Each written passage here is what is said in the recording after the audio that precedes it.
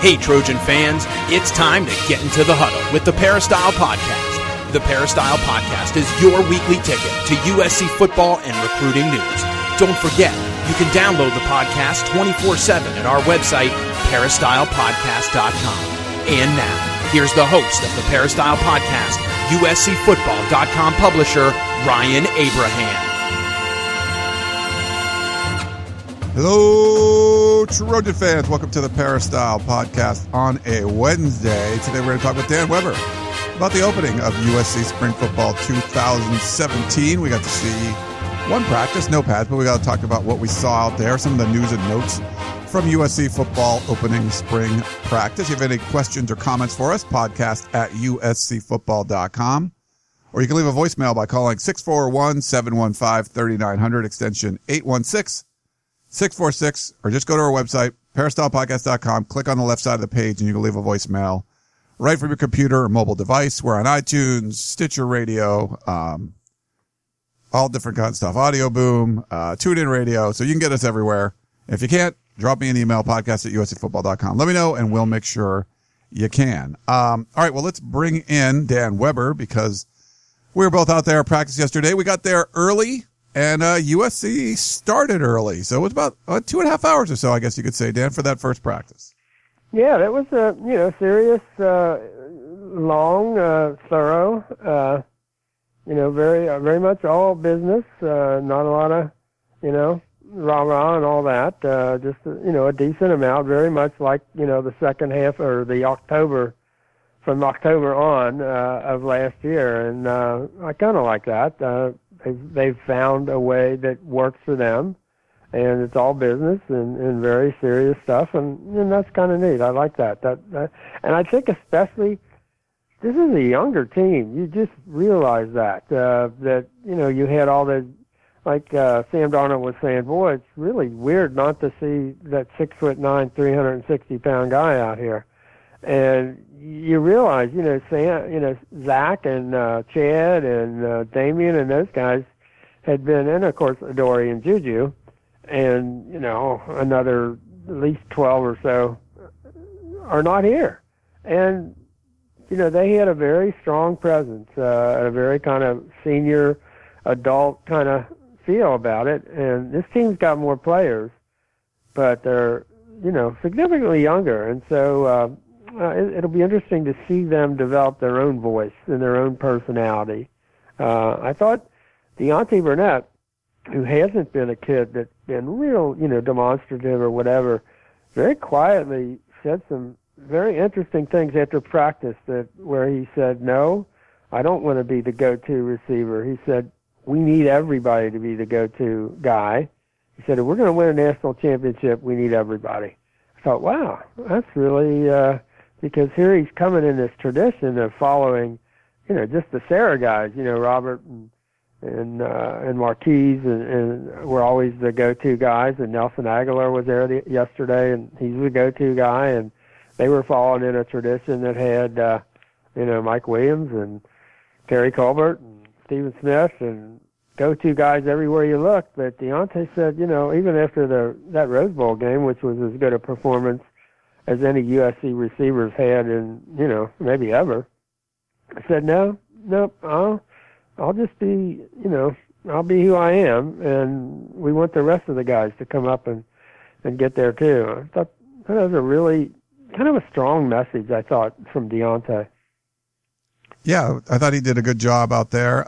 Only 4 players were available. They kind of switched things up a little bit. So instead of offensive players, we got to hear from Deontay Burnett and Sam Darnold and Chris Hawkins and Cameron Smith. Smith. Yeah, yep. So the 4. But I thought they did a good job. On Thursday, the next practice, we'll be able to talk to pretty much everybody else, and then it'll be back to kind of the and normal. we got a little chance, while our minders weren't watching us, whatever, introduced. Well, you did too. To DeLand McCullough. Yeah. So, people wanted to meet him, and so we got some time in with him. Having been a high school coach in Cincinnati and having worked for the Bengals and all that, I've got some things I can, we share some common experiences. So it was fun to not an on-the-record kind of a thing, but hope to get him tomorrow and talk about the one new coach that's coming in and what he plans to do, what he sees, just, you know, it's fun to get that outsider's perspective on USC. And so we're looking forward to that. Yeah, it was cool. Yeah, you could see the handlers once they started to see what was going on. They got a little nervous over there. You're talking to a coach? Oh my gosh. It was it was kind of funny though, but it was good. But you know, there's just going to be helmets and jerseys, no pads or anything like that. So it's about the kind of news, because we haven't really seen everybody all together since the beginning. After the Rose Bowl, there weren't really any official or large group gatherings of winter workouts, which was kind of strange, but we didn't get to see them really throw the football around and group up together. So it was going to be about like who was there and who wasn't, I guess. Any kind of surprises? Like, we didn't hear much from Clay Helton on this, but any surprises with some of the guys that weren't there? Well, I mean, one thing I think we still got to clear up is it certainly looks like Isaiah Langley is wearing number 24, and that's been John Plattenberg's number. And I don't know that we saw John yesterday. It was one of those ones where you get finished and you think, oh, wait a minute, did we see him? So I think there are things we have to catch up on tomorrow. I think there were more, I would guess there were 10 to 12 guys who basically weren't allowed to come out with their helmets. Maybe a little more than we thought. I don't know that we were absolutely certain that I think we knew Porter Gustin was going to have some surgery on that hand to get it, back into set. We didn't know, I think, exactly when that happened. Well, that was a couple of weeks ago. There were a couple of hamstrings that's not a big deal. We still don't know. Josh Materbaby came out without his helmet on, and he kind of got lost in the shuffle when Clay went through the 10 or so guys, and so we don't know exactly. He was out, and with the wide receivers, and in shorts and jersey, just no helmet. So we weren't sure about Josh, but I think that's probably most of where I think we saw, for example, that Kenny Bigelow looks pretty close, but we're hearing that he's kind of a maybe, an iffy. After they're going to evaluate him, it looks like after spring break, and so for the week after, they get off next week. See where he is. It certainly sounds like it's more of a chance that he won't engage in contact, much the same as Toa Lobendon, who is out there and snapping for the quarterback, throwing drills and stuff like that, but he definitely will not be involved in contact. And I think he told me that by the end of his clearance should come fairly soon after spring ball, but so he should be able to have contact, whatever kind of PRP contact there is in the summer, and should be completely ready for summer work in August. So I'm not sure if there's anybody else that we really couldn't. We didn't know about Dominic Davis and his concussion.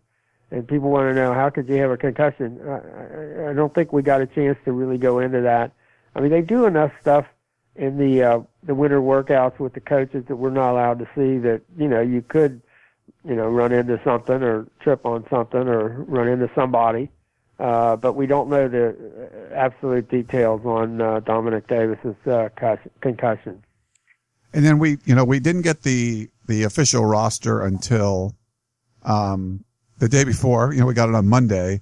And so some of the names we were looking for were Kevin Scott, who was not eligible for the Rose Bowl, along with Elijah Tucker. Tucker ended up being on the roster, and Kevin Scott was not. People ask about... Elijah was allowed to practice for the Rose Bowl, where Kevin Scott was not. So that gave you a thought that Kevin Scott is going to be, in a more difficult situation in terms of the spring than Olajuwon. And you had a pretty good sense that Olajuwon was coming back. And then even though the rosters we got on Monday they had changed they needed to update them on Tuesday just for some numbers, like Langley's. Looks like Stephen Mitchell is going to be wearing number 4 now. What we weren't sure was Joe McKnight's number was worn in the Rose Bowl by Ronald Jones. We weren't sure if Ronald would keep that or go back to his 25. Well, now it looks like he's back. He was in 25, and it looks like Stephen Mitchell maybe is taking over the number 4 from Joe McKnight. Again, something we'll need to check on Thursday. Yeah, and then we weren't sure about the kicking situation with that Bormeister, and he was not out there. He was not on the roster. EJ Price, who, we've talked about being enrolled in school, is not on the roster. And even a guy like at Osa Messina, people, the charges were dropped in Los Angeles, but there's still charges in Utah. And we get asked about that a lot, which I don't feel there's any chance you'll ever see him back on the team again, but people keep asking the question though. Yeah. And, I don't even know if they ask questions about Don Hill, but he may be the guy that's bulletproof in so many of these things. And he's obviously no longer on the team either. And Clay, is going to get asked about it, and there are people who ask it that maybe weren't at one practice and will ask it the next. And he really got, he got the perfect answer. He's very upbeat and looks you right in the eye and said, there's been no change in his status. And you ask him about the next guy. There's been no change in his status. And then finally he'll say, but I'll let you know if there is. Yeah. And that's it. I mean, it's just boom. He doesn't, I don't blame him. You don't want to talk about it. And the rules are, with all the privacy, limitations, he's not going to talk about it. But they're not going to upset him. There are an awful lot of coaches who allow that to kind of, what are you asking me that question for? Who are you trying to? And Clay said, thanks for asking, but there's no change in his status. Yeah. Yeah. I don't think he's really good at doing that. Yeah. I don't think he even got to address Kevin Scott. I don't think he even asked about that. No, I don't think so. Yeah, you're right. So I'm not sure what's going on with that, but I'd like to get more clarification. I think people try to ask, and he's kind of obviously avoiding saying anything. Yeah, I mean, you hate to ask 5 or 6 straight questions like that. Yeah. But and I guess they can't really, even if it's an academic issue, they can't put it in the media guide that he's not back for academic reader, or. I mean, I think in the past when guys had to miss spring ball, if it was academics, but they had a chance. We knew that. I'm trying to think of what's his name, tailback Moody McNeil. Remember, he missed the spring session. And he had, I think, what was it? His last course he had to pass was guitar, as I remember, that summer. And he did, and he got eligible. Had a pretty good senior season at running back, but for some reason we don't get that level of detail now as to what their academic situation is exactly. Level of detail meaning any detail whatsoever. There's none. And it's kind of, you want to kind of say, the status hasn't changed. Well, can you tell us what the status is? Because we're really not even sure. It might not have changed, but we don't know what it started at. So. I mean, that may not be a bad question for tomorrow. This exactly what is the status, so that we can all get up to date. It's like, doing the injury report. You can, get us up to date on the injury report. Could you get us up to date on the status report of, where are these guys? Or, yeah, I mean, it would be nice to know. I mean, we don't have access to the, registrar's office. Who is in class? Is anybody in class? Yeah. In that group. I mean, everybody says that, EJ Price is in class, but, can we get that officially or not? And then, the question with EJ Price is, if he is in class, what kind of a scholarship is he on? Is he still on a football scholarship?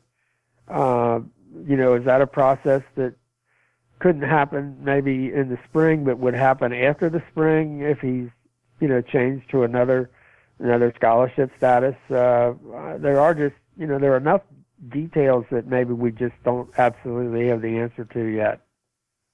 The there were some new guys, new faces too. Got to see Jack Sears, and it was funny. So they were they started real early when they walk onto the field, and they had Sam Darnold go through. It's like a walkthrough against air. So you're just like, or they'll have some of like the offensive players on the other side, but you're really just kind of running a bunch of plays in a row. Yeah, I mean, I think some people call that dummy offense. Dummy, yeah. Like, and so Jack Sears going against dummies. Yeah, he was in a shotgun or a pistol, I don't remember, and it was just going to be like a handoff, and like the snap wasn't perfect, and he dropped it, and so it's like the first Jack Sears snap of his college career was put on the ground, and then like a couple snaps after it, the same thing happened, and then the first pass happened, and he was facing. I mean, he looked to his right and just fired the ball, and there was nobody there, and it literally just went right out the door of Howard Jones Field. So that was the first pass we got to see Jack Sears throw. So maybe it was not the greatest start in the world for him. Or the people are saying he's coming in, he's going to take over the number 2 spot. I didn't see that yesterday. I'm sure he can get there, but I don't think he's there yet. Yeah, and I think one of the things, for example, that's something you learn because I don't think those guys throw before, when they go that early with the dummy stuff and all that. I'm not sure the quarterbacks even get a chance to throw real early like that. So here you are, you're not even realizing, it's like a pitcher has to throw a couple of pitches before he's even warmed up in the bullpen or whatever.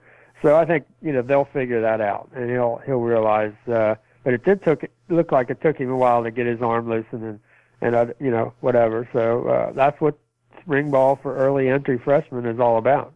Learning how to do that. And Sam said it was weird having Sears there. He said the first time I've been out on a field where he wasn't my receiver. He was Sam's receiver at San Clemente. So he thought that was it was a little weird.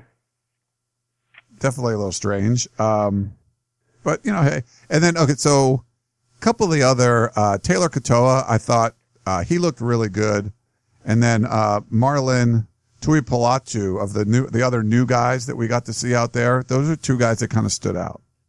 Oh yeah, no, we don't. Well, you're not going to get to do all that much without pads for those guys, but linebackers will get to do more because they're in coverage and you see them move and laterally. And Taylor looks bigger than we thought he was, and I really like his movement skills. I think you can probably start penciling him in as somebody who's really, got a heck of a shot at the rotation. Maybe, in that second group with Jordan Iosefa.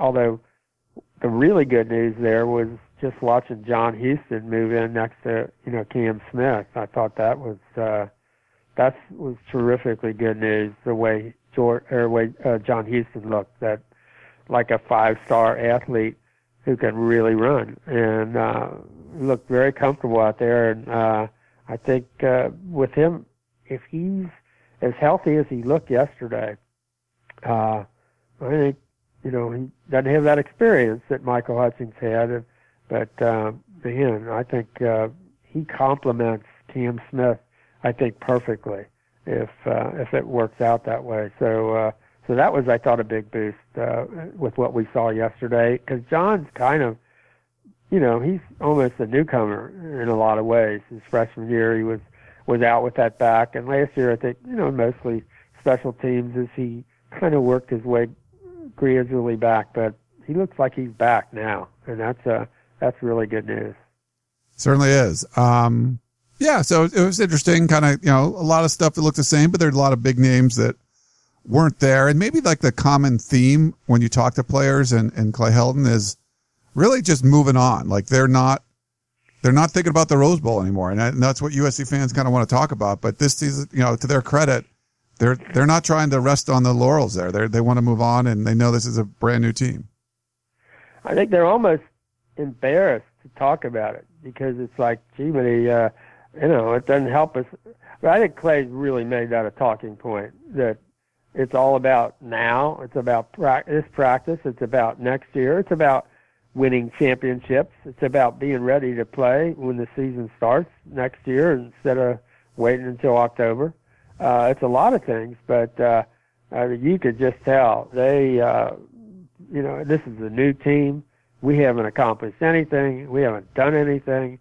Whatever we're going to do, it's all in front of us. Nothing's behind us. That doesn't help us at all. I mean, just the fact that Deontay Burnett has not ever watched the Rose Bowl. Said he watched that, touchdown pass that he caught, to tie the game that Kirk Herbstreit and Chris Fowler went nuts over. He said he saw it once. He was going through Twitter, and there it was. He said, that's it. And then Clay said he watched the game once. He ain't going to watch it again. He said that's going to take some discipline because, as great a feeling as that was, and he said, not going to do it, not going to watch it. And so I thought it was interesting.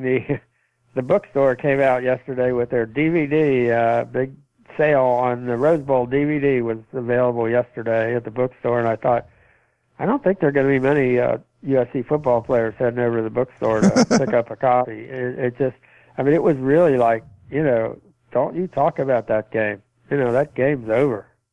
And you get the feeling, like, for example, these wide receivers, most of them didn't get to play in that game. And an awful lot of guys USC's going to be counting on this year, weren't big factors in that game. And they want this to be their own team. And that game was a start. But I know Clay, I could hear Lynn Swan in Clay's voice when Clay said, this is about winning championships. USC football is about winning championships. And they didn't win any. I mean, the start, they lost the first two Pac-12 games, so that pretty much took them out of the Pac-12 and took them out of the, a chance for the college football playoffs. So I think I like the idea that they're really saying, this is about winning championships, and we got to do everything we can. And we didn't last year. And so you can say, well, we had a great finish, but no championships. So I think the idea, even last year, I think that team with all the seniors and what have you, they were still trying to get their act together. I don't think they knew. You didn't get the sense that they were thinking necessarily championships. They were trying to get it together and thinking that they could be pretty good, but not sure where that took them. And September took them, in a lot of places, but not to a championship. And so I think it's kind of refreshing to hear them first day of spring talking about national championships. And that's what they're talking about. Well, hey, why don't we jump in and get a question here? Let's see. I'm going to do a voicemail question first for you, Dan. I thought this was kind of a good jumping off point into spring football. Here you go. JD from DC with a question for Dan Weber this week. Dan, I'm going to assert that if the staff gets 2 personnel questions right over the spring and fall, this team has enough talent in all spots to go all the way next year. And specifically, that is, where does Toa Lobanon play along the offensive line? And where does Uchenna Nwosu play along the defensive front seven? If Callaway and Clancy get those 2 questions right, I think USC is set next year. I wasn't sure who he asked about on the offensive line, Ryan. Which was is it Toa? Where Toa Lobanon plays. Yeah. I think it's going to be interesting. I think I don't know if they're going to look for a spot for him first, or if they're going to see where everybody else fits, and then have Toa be the guy who goes to where they need him. I think that's going to be an interesting decision for them to make in terms of how do they do that. Do they, say, we're going to put, this is the best spot for Toa, and then work around that? Or are they going to say, this is the best way, for the other 4 guys, and then have Toa adjust to that? I think it'll be a really interesting decision as to how that all works. And a lot of that's going to play, does Roy Helmsley have what it takes to be that guy at right tackle? That'd be great. Is Chuma going to be the guy with all the talent that he has, is he going to be the guy that shows it this year, knows what he's got in front of him at left tackle, and really, handles things? This is going to be a more athletic offensive line, much smaller. I mean, they're probably going to be 30 pounds a man lighter, I would guess, but also more athletic. And I'm interested in, I think they'll have the ability to attack people. Last year's guys, I mean, the famous game at Utah where Damian Mama attacked that linebacker, ended up, sprawled out, 5 yards downfield, and got the, ineligible receiver downfield call that probably cost USC that game.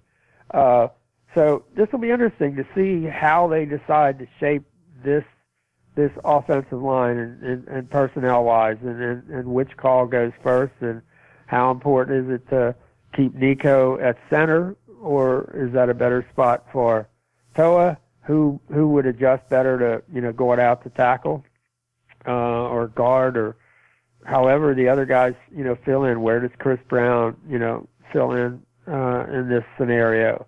A lot of questions.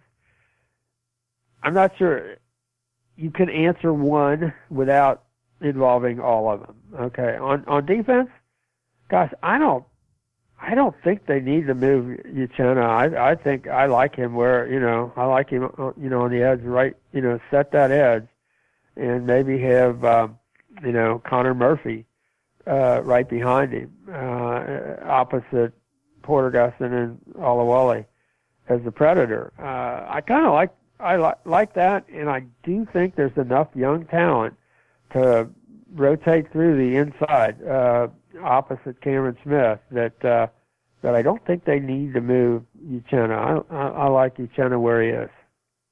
All right. Tarek had a question. Looking ahead, since we're, several weeks away from this, but he says, do you think USC has enough depth now to have a real spring game? Don't know. That's a good question. I think with 10 or at least 10, it might have been 12 guys without helmets, counting, some of the walk-ons and that. It's a little thin on the offensive line, to be honest. Defensive line, pretty good. Obviously, linebackers,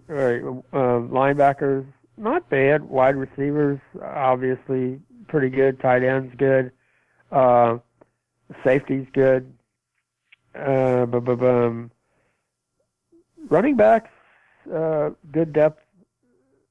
Quarterbacks, we'll see how the kind of that battle for second goes. I think Clay's really, and I rightly so. He said he's putting pressure on Tyson. He said we got to come up with who's the second guy.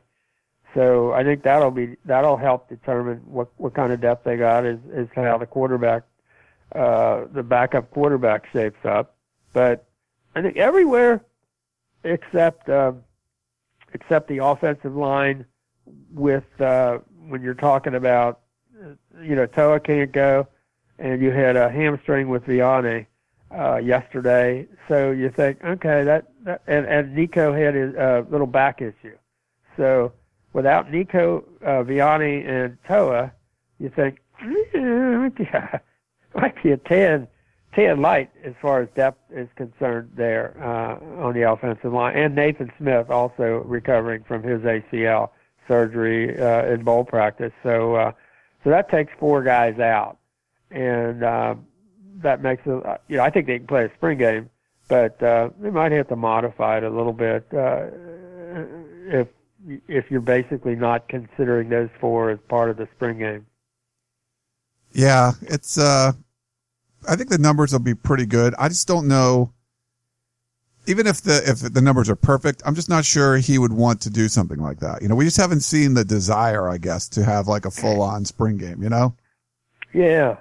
I think they didn't exactly have one last year, and I think they got an awful lot out of it. I know one thing we came out of spring game with, for sure last year, was Sam Darnold's really good. Yeah, they didn't have to play a full game to tell you that. Now, of course, the problem was figuring out how good Sam Darnold was. Well, that's the only time you got to play with kind of live bullets, because you can't. he was so good against the live pass rush, but you can't do that in practice. You just can't. You can't take the yellow jersey off the quarterbacks. And yet, without that, there were a lot of times when they play would stop because they'd say, well, that's a sack, or the defensive lineman would run by. And yet, in Sam's case, it wasn't a sack. It almost never was a sack. The whole season, that guy that got there first never sacked him. So you couldn't tell that. That was of all the things that you tried to, figure out. You couldn't figure that out until there were actual games where they were coming at you live. Then you realize, whoa, he isn't going to be taken down by the first guy almost ever. And not only won't he be taken down, he's going to turn that into a benefit because now you're playing 11 on 10 because that guy's eliminated. And your guys have more time to scramble and run to the ball. And so you can really turn, as hard as they come at you and as much as they try, if they don't make it, they're in trouble, the defense. And I think that was the thing.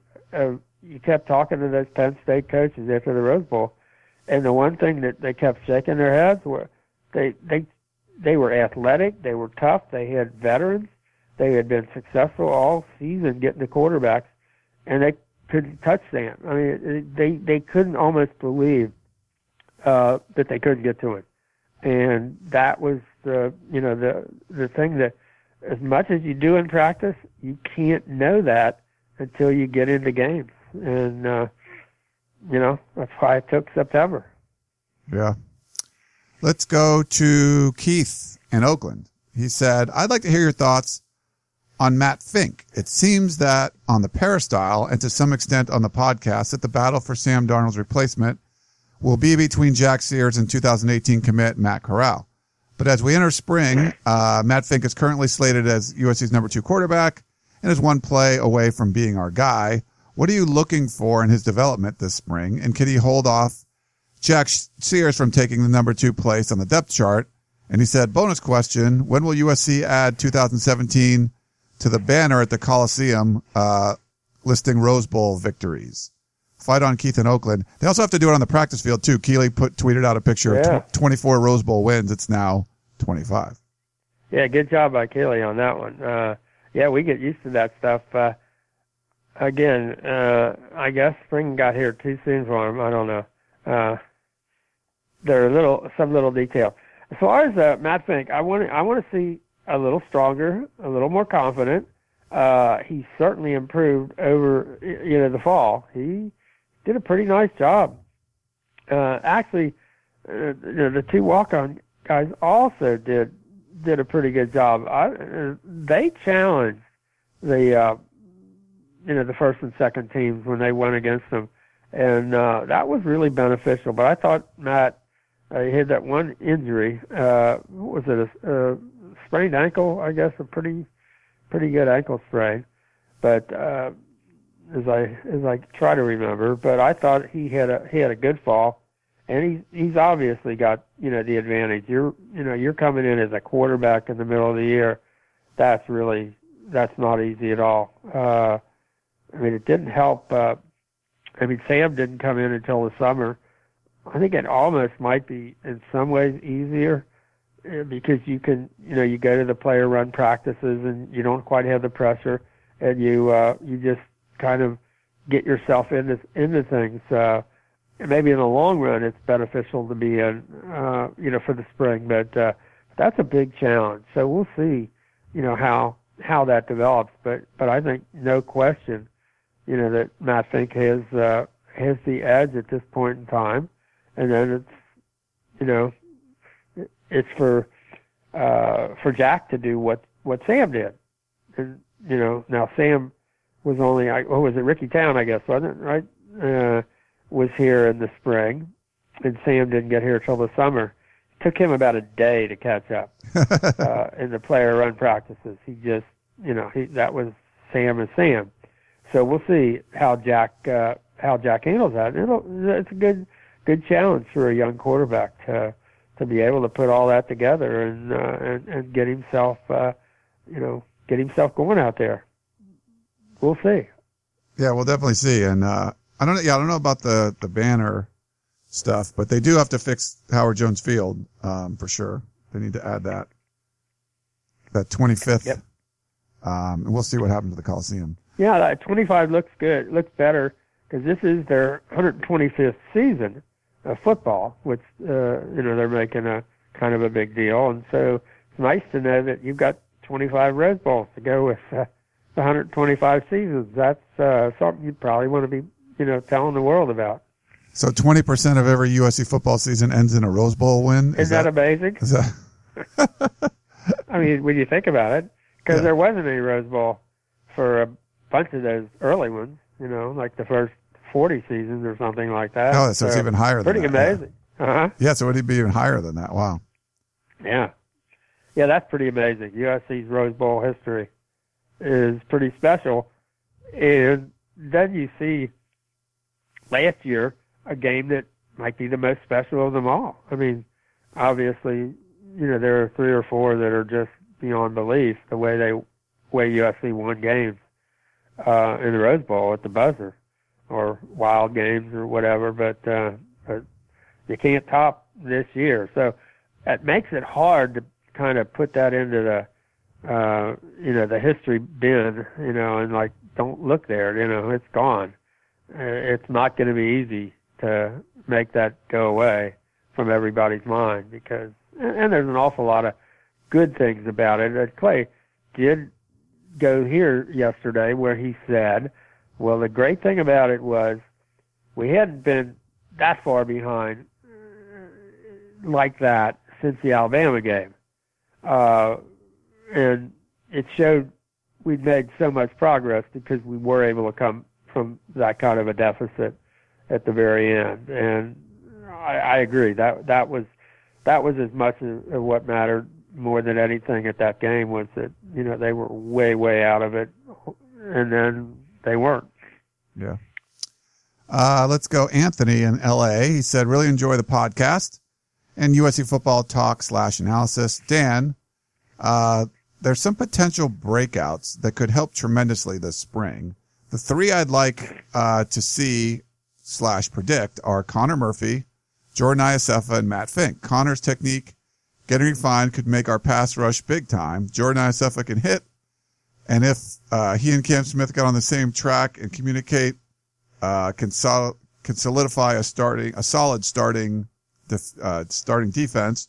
Finally, I feel Matt Fink is a kind of getting brushed over a bit with Steers coming in. If his knowledge of the playbook increases and his accuracy, I think he'd be a lock for the backup spot. Do you agree or disagree? Thanks again, USCFootball.com staff, for the great work. Fight on. Anthony in L.A. Yeah, Anthony, I think, with the Matt thing, I think right now, no question he's got the edge, and we'll see how that develops. It's a long way till next spring. And, if Sam could redshirt, maybe that's the opportunity for Jack. I do think the backup quarterback is going to get more chance to play this year. And so, again, that'll be a big decision. And I think, Mac clearly starts out ahead, and I think he's been a better player than maybe people were expecting. And so, that's all a plus for him. Yeah, Jordan Iosefa, as far as being he and, I mentioned John Houston before, but Jordan Iosefa, again, that gives you a really nice complementary inside linebacker with Cameron. And that's what you need. And kind of a similar player, a special teams guy, a hitter, like you say. I think either he or John Houston, Jordan or John Houston, are, they work out nicely for this defense and what Clancy wants to do with them. So, yeah, I don't disagree with you at all. Try to think, what was his third one, Ryan? There was Matt Fink, Jordan Iosefa, and Connor Murphy. Connor Murphy. Yeah, I think Connor. The thing that you like so much is, he's 6'7", and if he can be 6'7", and I think he's probably above 260 now. I think they list him at 255. I think he might be pushing 270.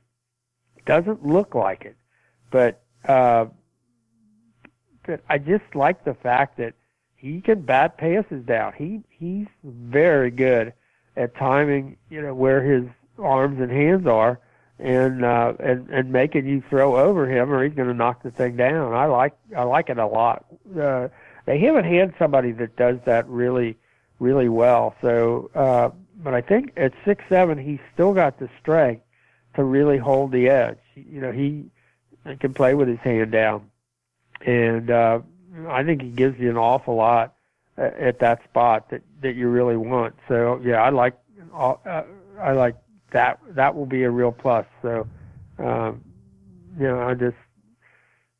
think I'm really interested in watching Connor Murphy and Olawale Batuka take the next step this year and really become guys that when you put them in the rotation, you're not losing anything behind Porter Gustin and Uchenna. And so, yeah, I'm with you there with Connor. I think the thing, Dan, when you're looking at pass rush, and if you got to watch any of the combine and you saw Myles Garrett just tear everything up and this freak athlete, you want to see USC have like a freak pass rusher like that, and I don't necessarily see one on the roster.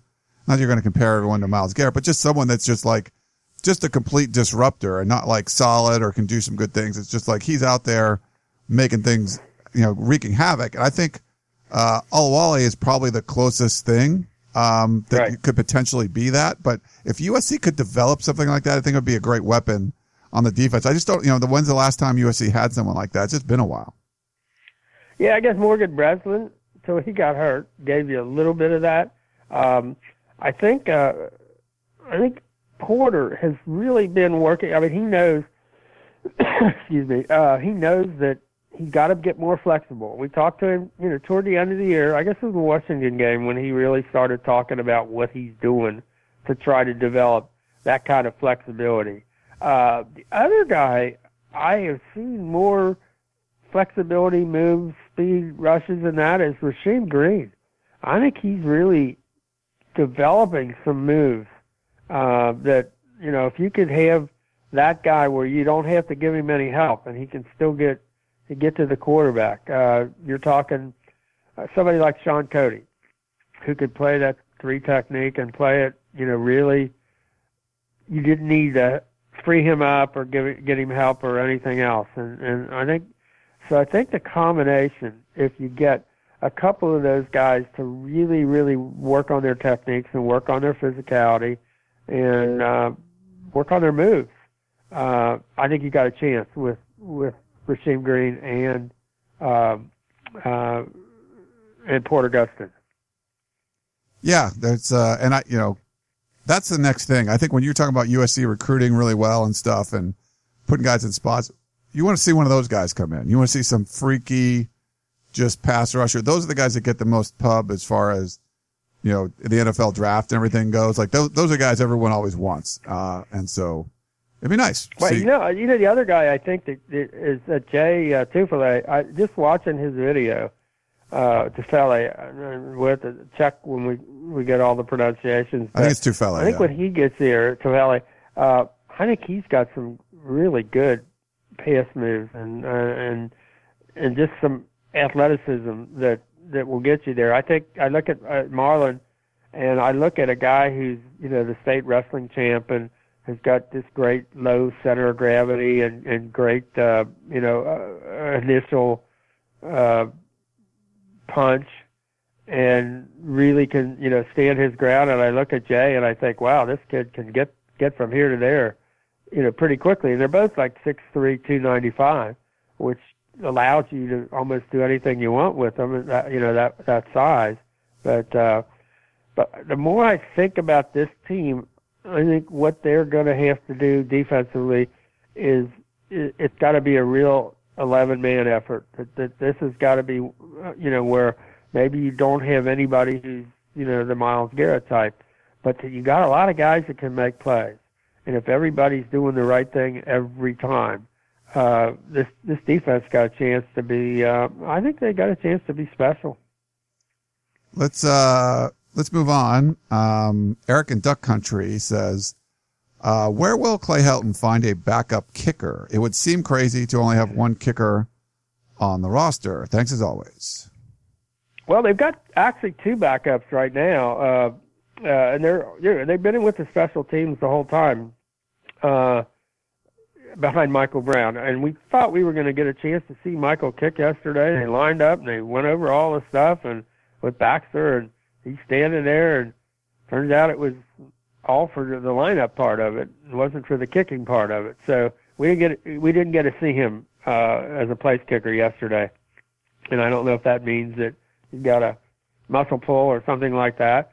But both two guys on the special team, Reed Budrovich was a really good place kicker. Now he's the backup punter, but he was a really good place kicker in high school at St. John Bosco, and went to a few of their games, and I really liked him as a place kicker, left-footed.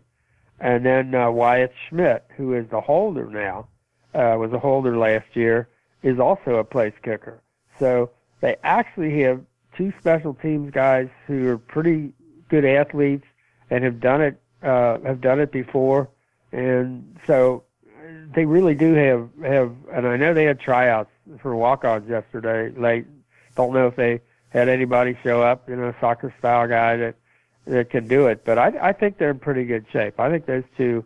The lucky thing is that they had two place kickers on scholarship. You don't always have that when you've got a non-senior as your place kicker. And had they not had a second guy on scholarship, and you lose your place kicker after signing day for sure, there's nobody to go sign, and you may not have room to sign another guy anyway. So I think they were very fortunate that they decided a year ago that they were going to bring Michael Brown in. So and we'll see. He kicks it altogether differently from the way Bormeister does. He does have a 57-yard field goal in high school. So, and he drove almost every ball into the end zone in high school. Now that's 5 yards, shorter kick, but we shall see. At least they've got somebody who's been here for a year and been on scholarship, and hopefully can step in. We have a couple of coaching questions, Dan. We have Frank in Las Vegas wants to know, there's a lot of concern when LSU hired Tommy Robinson away from USC. Now there seems to be a lot of excitement about his replacement, Deland McCullough. Did USC have a net gain or loss in that swap? And is it possible that USC let Tommy leave because they already had Deland identified as a potential replacement? Love all your podcasts. Keep up the great work. Fight on. Frank in Las Vegas. No, I don't think so. I think Tommy they knew Tommy loved it here and wanted to stay. So I don't think they were thinking in those terms at all. And you don't know that, for example, that Ed's going to offer him a $265,000 raise and make him assistant head coach. And, one of those offers you almost can't turn down, and USC maybe can't totally match it. I think they would have, all of us would have liked to see him keep Tommy. But then what you do is you say, okay, who's out there? I really don't know that. We're trying to come up with some connections. One of the things Deland did when he was in Indiana is he recruited the Howard kid from UAB, Alabama Birmingham, when they dropped their program. And Howard, they go get him from Indiana and turn him into a guy who's, I don't know if he's rookie of the year, but he's all pro as a rookie running back for the Bears.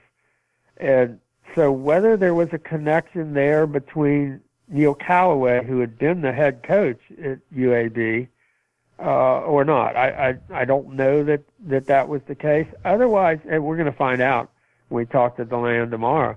But other than that, he's all Midwest. Grew up in Youngstown, played high school football there, went to Miami, Ohio, broke all the scoring records and running records there. coached, and they played for the Bengals, and I think maybe the Eagles, and was in the CFL and even the Arena League a little bit, and then came back to Cincinnati as a high school coach and guidance counselor and principal, started a football program at a, inner city school. And and then he goes to Indiana when the head coach, when they closed down the charter school program, he took a job at Miami, and that head coach then got the Indiana job, and he went to Indiana with him. So he's been mostly a Midwest guy, and USC really doesn't have any Midwestern connections. They've recruited very few players from Ohio, had very few, coaches, from Ohio, Indiana, that area, and so he kind of opens up where Tommy was, gave you Texas and Florida from his background in the Southeast. Now you're getting a kind of a Midwestern guy, but when you look at the staff, you don't see any of those connections at all. So we're kind of interested in how they made that connection, because it certainly looks like they got as good a guy as you could have possibly. I mean, he loves recruiting. He's got those 7 years when he did all that work as a high school coach and principal and all the other things he's done. I mean, I think he's really and then he's developed one good running back after another. Indiana, when you have a good running attack in Indiana, you're really doing something right. And they've, the years he was there, they've been pretty much good every year running the ball, and that's pretty amazing. Yeah, and I agree with Dan. I don't think this was something that USC had planned. They let Tommy go. I mean, I think Clay Helton was certainly focused on trying to keep the staff together. There was, too much for Tommy Robinson to turn down at LSU. And I like the hire a lot. You're not going to say it's a net gain or net negative, but I mean, I think we've been pretty clear and about things when USC hires somebody at any position. If you're kind of like, I don't really get that. This is definitely not one I would say that. He doesn't have a USC connection, which I think is a great thing, or at least an obvious USC connection. Really good at his job, really good recruiter, developer of talent. And, I think it's great. And Dan, I don't think we can talk to him tomorrow. I think the new people have to wait until after spring break, but at least that's a word I was getting from the SID department. But I don't know. Even the new coach? I guess that's what I was told, but I don't know. We'll see. We're supposed Bummer. to. Yeah. Because he's the one person everybody wants to talk to. Yeah, he's the new guy, and the new guy. So, and we don't know from minute to minute what the rules are. Yesterday we were supposed to be able to talk to all the offensive players and coaches, and then word of mouth came around that, oh no, maybe you won't be able to talk to anybody but these 4, 2 offense, 2 defense, and Clay. Oh, okay. So, so then you heard, well, everybody else will be available on Thursday, and now maybe there are, some exceptions. You don't expect to talk to the freshmen until they get the freshmen released, right? The new guys, but you wouldn't think that would apply to the one assistant coach everybody wants to talk to. who's a grown man, not a 17-year-old kid who, Well, he's a guy that the more you talk to him, the better you're going to feel about USC. Yeah. I mean, he's like the really good news. You don't want to put him under a bushel basket. You want to stand him up on the pedestal and say, talk to this guy. We got really lucky. I mean, Clay's just thrilled to death. Yeah. I mean, I don't think the combination of all the skills that he brings, that he was a really good running back. He did play in the NFL. He has been a really good recruiter. He has all these other things where he's an educator, and he helped start a high school football program, and got a lot of kids scholarships. And he's been a really good recruiter at a place like Indiana. I mean, it's like, I don't know, what else could you ask for? And he's a mature guy, and yet he's kind of just getting going with his college coaching career. And he's just about as you just say, man. This this is exactly what you could only hope for. And so I'd get him out there talking to us, but that's just me. Let's see. We got Jim had a question. He said, great podcast. Keep up the good work. Thank you, Jim. USC has 3 coaches from Western Kentucky on staff. He said Tyler Helton. It's Tyson Helton. We'll let that slide. Neil Callaway, and now Brian Ellis as an administrative assistant. I didn't even see that. I'll have to look at that. Did you think that they are bringing in Western Kentucky coaches in order to put in that Western Kentucky offense that has worked so well in previous years? Also, Sam Darnold has shown an ability to create big plays out of nothing in the last 2 years.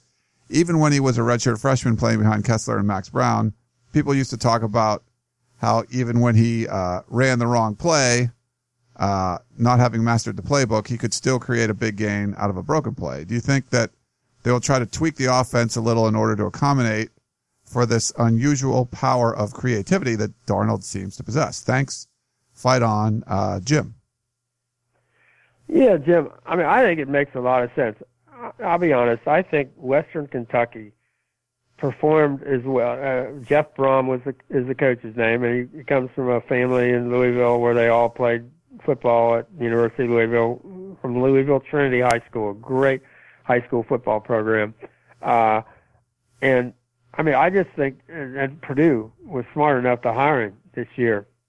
And I just think he was as good. I watched their 2 years ago, their film at LSU, and just, it was hard to believe how well they did what they did.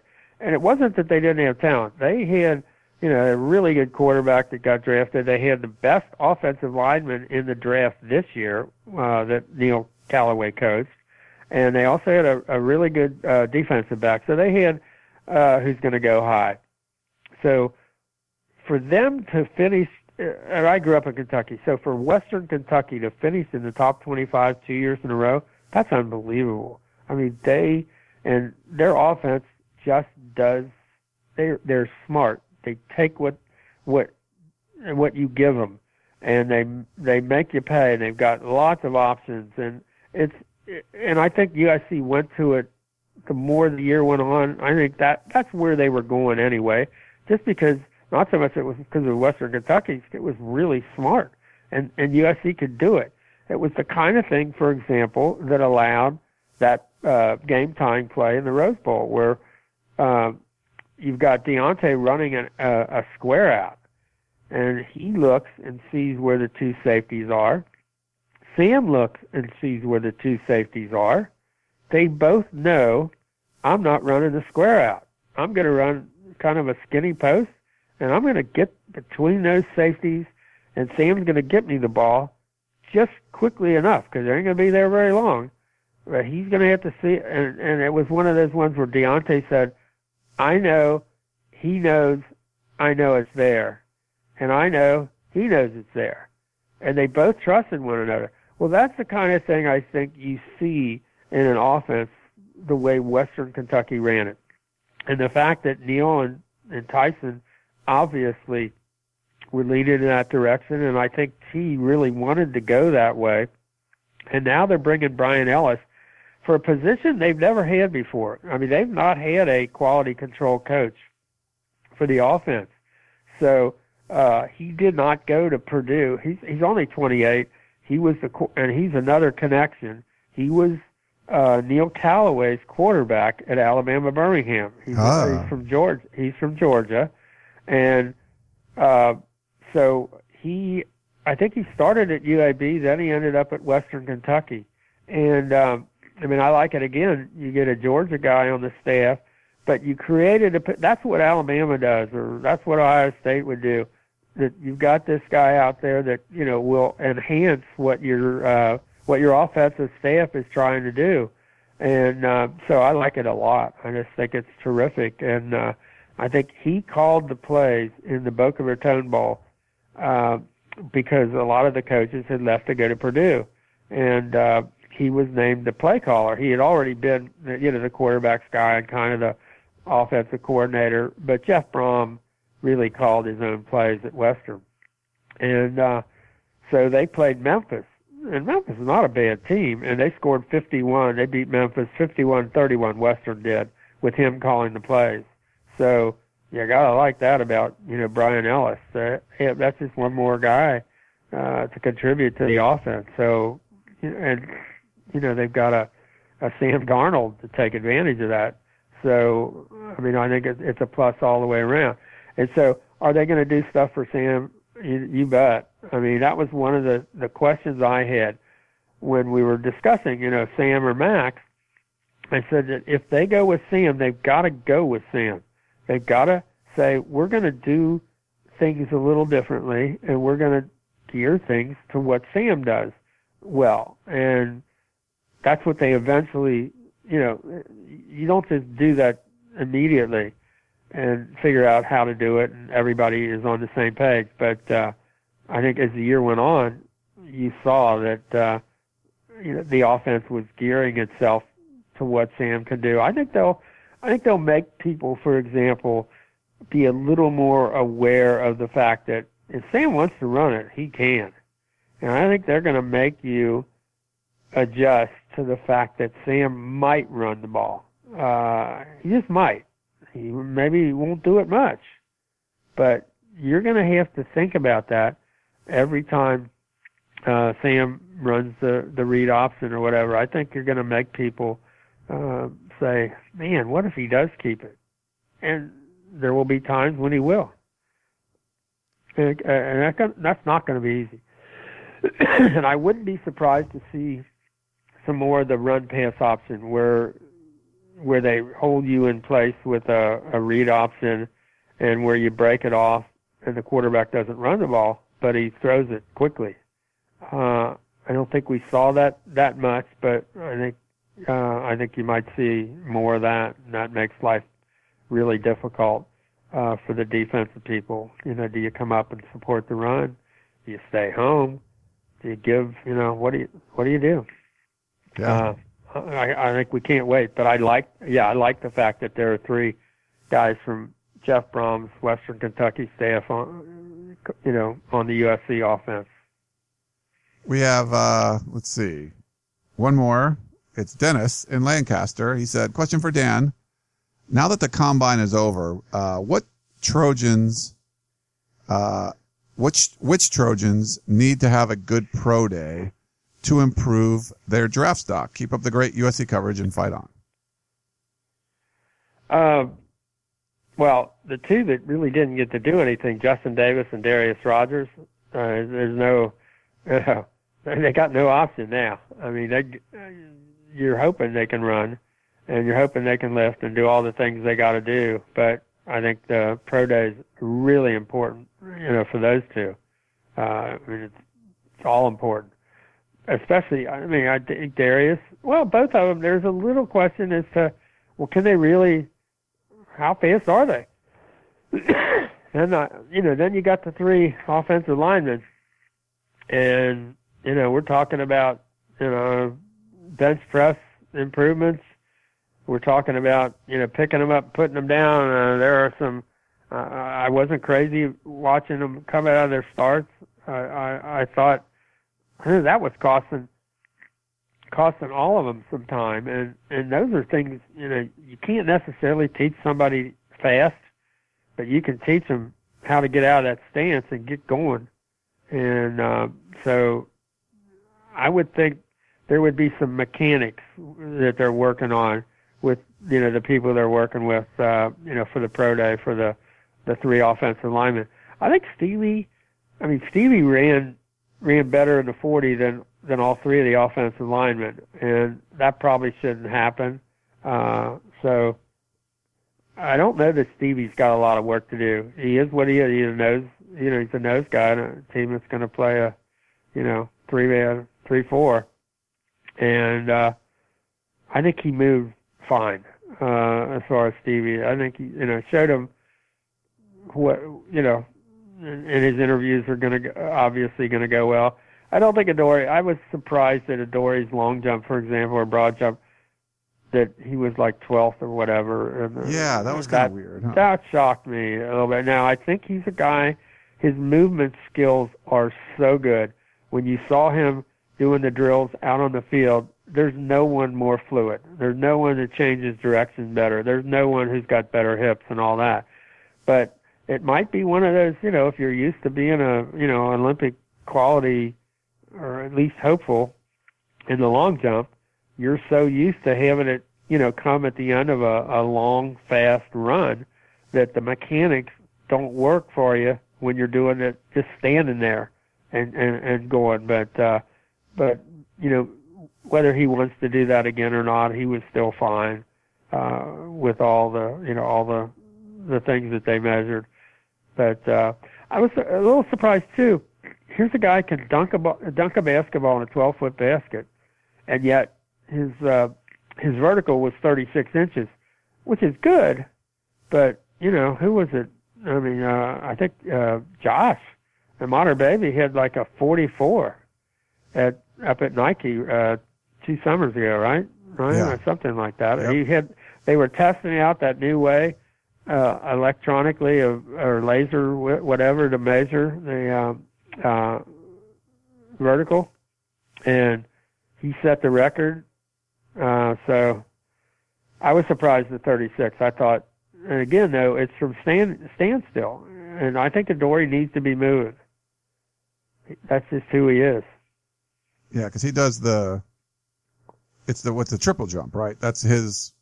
No, the long jump. He did the long jump. Oh, long jump. Okay, yeah. But you got that big long run, and it's all about the mechanics and the takeoff and all that. You're not doing it just from standing there, still. So that surprised me watching him do that and thinking, okay, without movement, he's kind of normal. But then they put him on the field in the drills, and you watch other guys do the turn, going one way and then turning the other way and trying to do it as fast as they could. And then you watch Adoree and you thought, wow, he looks like he's on ice skates or whatever. He's just going so, smoothly and fast. So he does have some advantages there, but who knows, maybe because those are all done standstill, he may have a disadvantage with his background. All right. Well, great stuff, Dan. Man, we went over an hour on this one. It was a long one. I got plumbers in my house, so maybe I just wanted to stay out of the house for a little bit longer subconsciously. But thanks for coming on. It was great. Great kind of recap of the first day. I enjoyed it. Good questions. Thanks, guys. Appreciate it. Yeah. Thanks, everyone, for that. We might try to do one more with Gerard Martinez this week because I know you got some recruiting questions and he was out of practice too. I'm actually going to be out of town this weekend, so we probably won't have a podcast early in the week. So if we don't do another one and look for a little bit later next week, like Wednesday or so, we'll do another podcast. But thanks again for tuning in. Hope you guys enjoyed this, and we will talk to you next time. You've been listening to the Peristyle Podcast, presented by USCFootball.com. Be sure to tune in next week for the latest news on Trojan football and recruiting. Don't forget, you can automatically download the podcast directly to your smartphone or tablet for free. Just click the iTunes link on peristylepodcast.com or search for Peristyle Podcast at the iTunes Music Store.